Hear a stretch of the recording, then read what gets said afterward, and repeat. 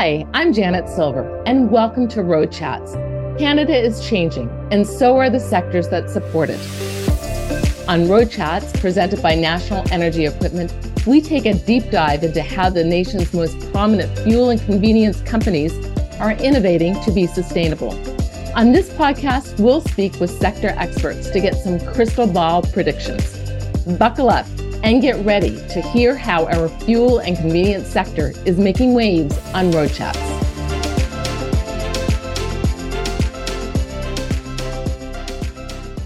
As the Minister of Industry, Energy and Technology for Newfoundland and Labrador, Andrew Parsons is tasked with advancing his province's status as a clean energy center of excellence.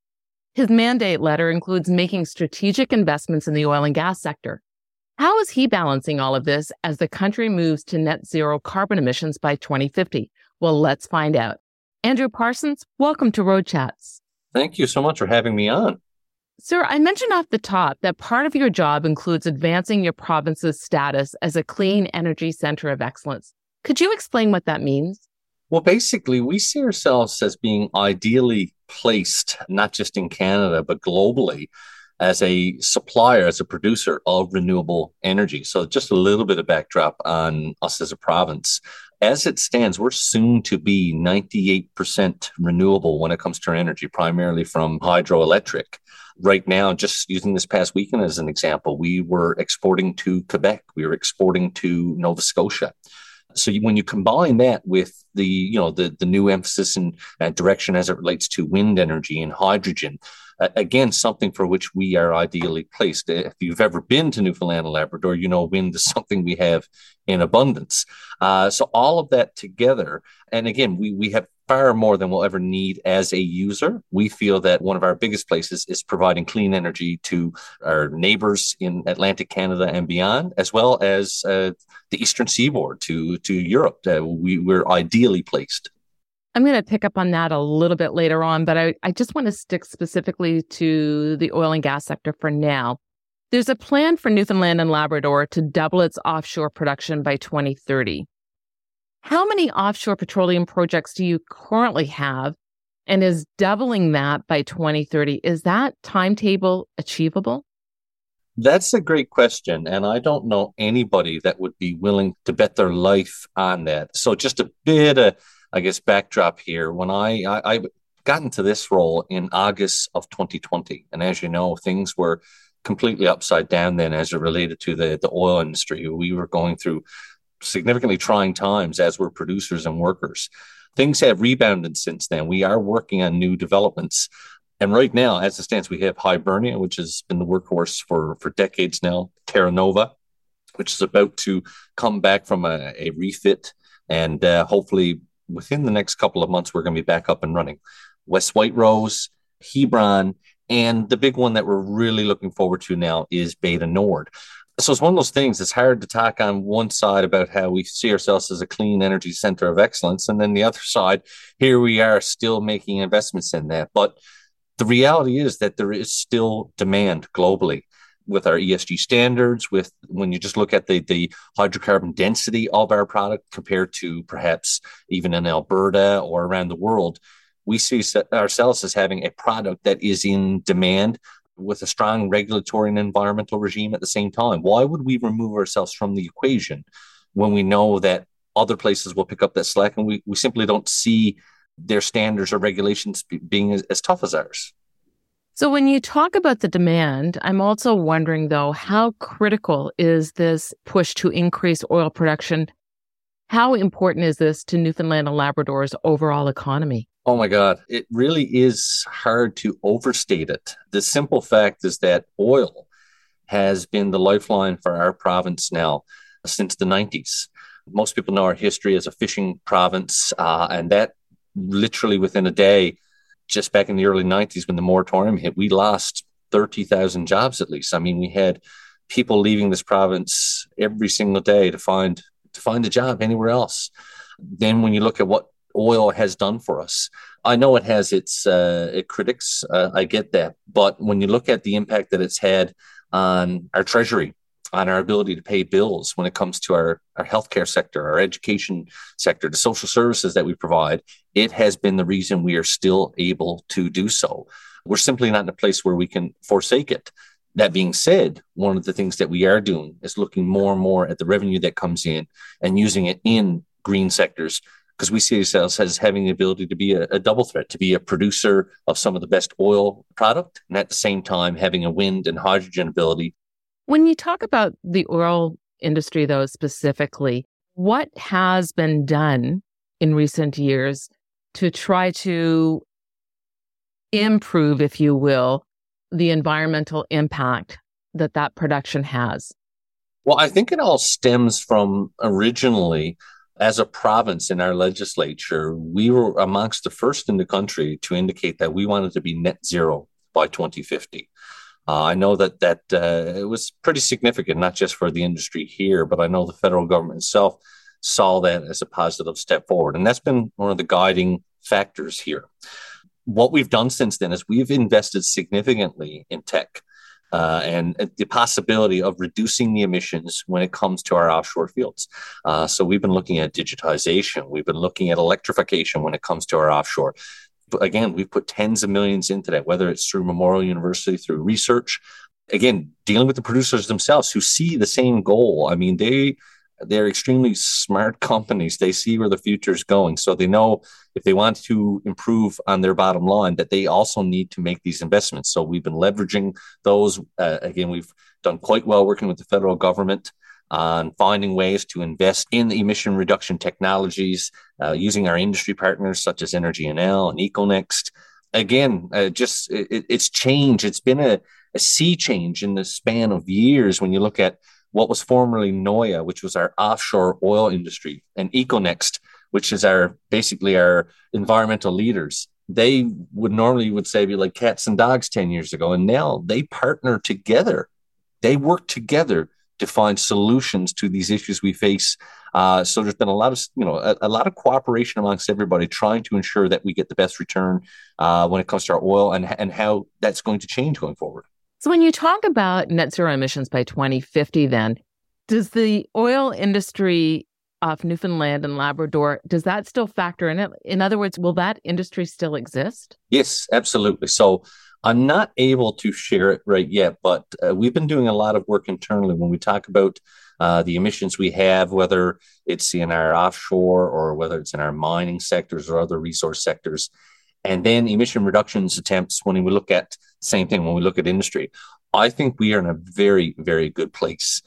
I still see there being an oil industry by 2050, but I think we're going to be making a lot of headway as we talk about the reductions and trying to match the output. I feel we're in a good spot. And again, I don't think they have to be mutually exclusive of each other. You can do a lot as it relates to ensuring that we have production, but at the same time, reducing emissions on that and creating emission reductions when it comes to the other resources that we have and the technological advancements. Speaking of resources, now you mentioned this off the top, sir. You talked about hydrogen. Last summer, the federal government signed an agreement to sell Canadian-made hydrogen to Germany. And the agreement, as you know, involves a wind farm and green hydrogen plant on the west coast of Newfoundland and Labrador. I guess, first of all, in terms of the wind farm, has a decision been made in terms of where all those turbines will be located? Not yet, no. So basically, that was just one small piece, basically led by the federal government, and the Chancellor of Germany was here. But as a province, that's just one of the proposed projects that we anticipate coming in. So what I can tell you is that right now, where we are in this, we basically started just over a year ago is when we announced our renewable energy plan. We fast forward to April 22, when we actually lifted the wind moratorium. We announced the structure of our system, the Crown Land system that's needed by proponents. We announced that at the end of July. And October 1st was when we had the deadline for possible proponents to tell us what Crown Land they were interested in. And we really had no idea what we're going to get. I'm not going to lie, there were some sleepless nights wondering if anybody would be interested. But when you have 31 different proponents and 73 proposed projects come in, that shows you that I think we bet in the right direction. In December, we showed, the province showed the world the land. We put up 1.8 million hectares of crown land for bid, and that deadline is less than a month away. So by March 3rd, we should know who the players are interested in the wind/hydrogen possibilities here. So like I say, it's counting down very quickly. And again, we're waiting to see what comes in. So it's not just the one on the West Coast. We've had interest in every corner of this province, Southwest Coast, South Coast, over near the Come By Chance refinery, and throughout. We have all the benefits you need to be a player in this market. Now it's just a matter of seeing what actually comes in the door officially. When you said we'll know March 3rd who the players are, what do you mean in terms of global players that will be participating in this? We've had people, and I use the term officially, so we've had proponents that we've been dealing with now for over a year. And they've all expressed their interest when it came to the land nomination bid, through various conversations and consultations. But March 3rd is our deadline for people to submit their proposal to Government of Newfoundland and Labrador for their wind/hydrogen project. So what land is it they want? What is it they're proposing to do? How many turbines do they have? Anything and everything that we need. What is the financial impact? So we've shown the structure for how we're going to grade projects. So this is very different than what people are normally familiar with, which is our offshore, where it's basically the highest bidder wins. We didn't take that approach here. What we wanted was a balanced approach. Again, we realize this is new. Most wind projects elsewhere are being subsidized in order to make them feasible. We won't be doing any subsidization, but we also realize that we can't price ourselves out of the market so that it's too onerous to do business here. So March 3rd, we will see what the submissions are, where people want to go, what is it they're proposing, how big or small a project, where do they want it to be, what is the environmental impact, what is the economic impact, how many people do they plan on hiring, what is their timeline? All that, hopefully, we will have by March 3rd. So you led to my next question when we're talking about timelines. How long then would it take to be up and operational? It truly depends. So one of the big things, going back to that federal announcement just in August of last year, was that when you look at a country like Germany, they are looking at product by 2025, which is not far away at all. What I can tell you is that we've had some proponents that have said, look, the reason we're moving so quickly is to take care of that demand. So there's some companies see themselves as being just moving very quickly and possibly in production again by 24, by 25.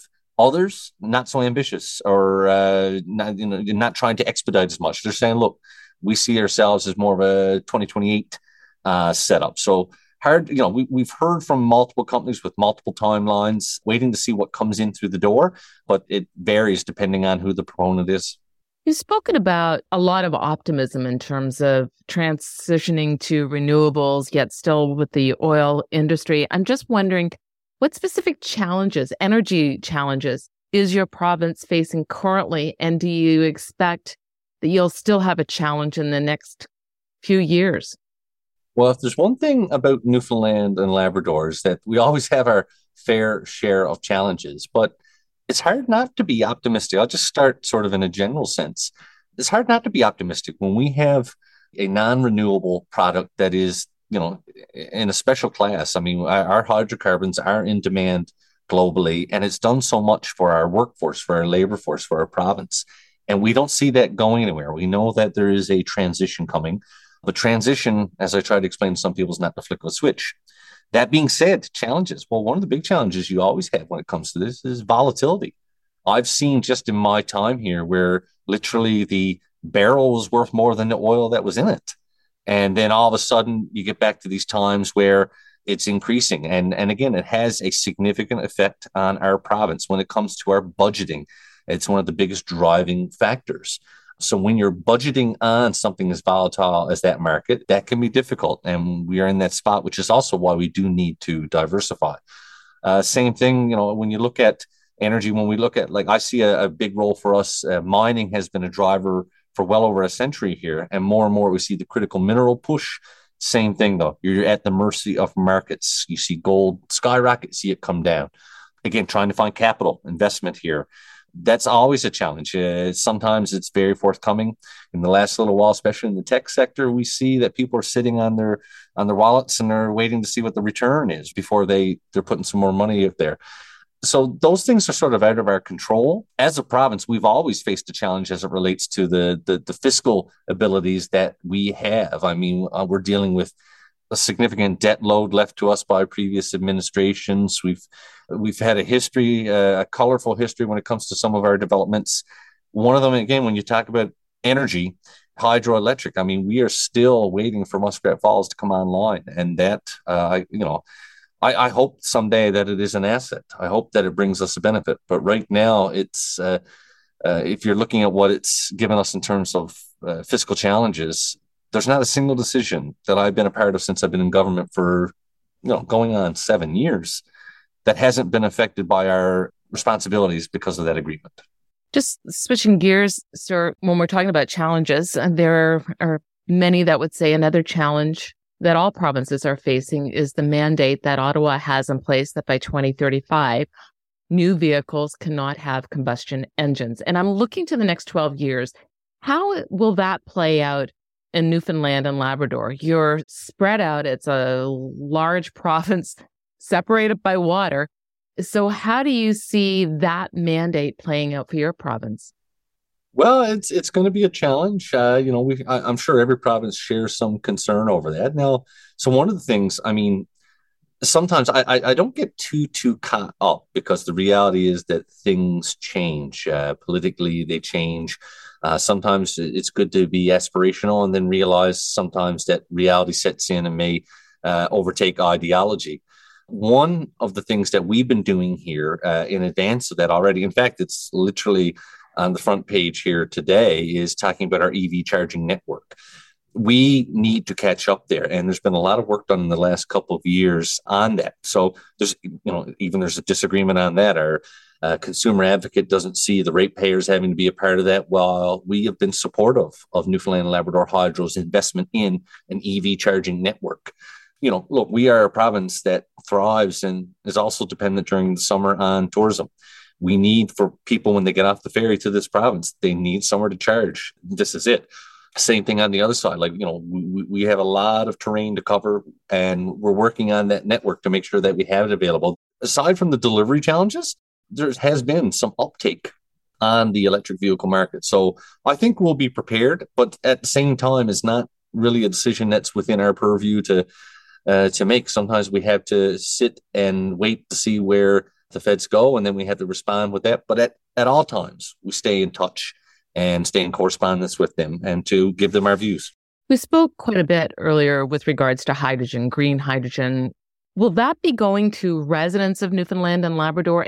No. Right now, but our biggest thing is an export market. When it comes to hydrogen production, we don't have a demand internally to do that. So right now, where we are aiming is export, primarily to mainland Europe, we'll say. I mean, when you look at the geography of it and the location of our province and shipping lanes, we're actually closer to Germany than we are British Columbia here in Newfoundland and Labrador. So that's the first thing. The second part is to figure out integration into our own system. Because where I'm going with that, we just spoke about EV cars.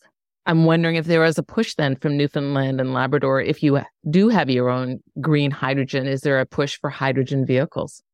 It's not something I hear a lot. It's not. I mean, I'm certainly aware. Mainly what we see is in other jurisdictions, Australia, Europe, where we're talking about, mass transit or heavy industrial usage. I know a lot of mining companies are putting a lot of effort into hydrogen, their own hydrogen vehicles. I don't think we're there yet. I just don't see that demand here yet, even though we're hopefully going to be a producer in the very near future. Where that hydrogen vehicle marketplace is going to be in 2 years is anybody's guess at this time. Finally, sir, you talk about the optimism to get to 2050, and we also spoke about some challenges. In terms of getting to net zero emissions by 2050, what's the key thing for Newfoundland and Labrador to be able to do that? Again, I think we have all the things we need as a province in terms of the natural resource side. We have the critical minerals. We have an income stream from oil that I think can help to fund it. We have an abundance of hydroelectric. We have enough here for our needs. And I think with further development, we can supply our neighbors in Nova Scotia and New Brunswick if they come off coal. We know that Quebec is forecasting significant demand. So I think we're placed when it comes to wind, hydrogen, critical minerals, hydroelectric. Nobody has any reason to be any more optimistic than us.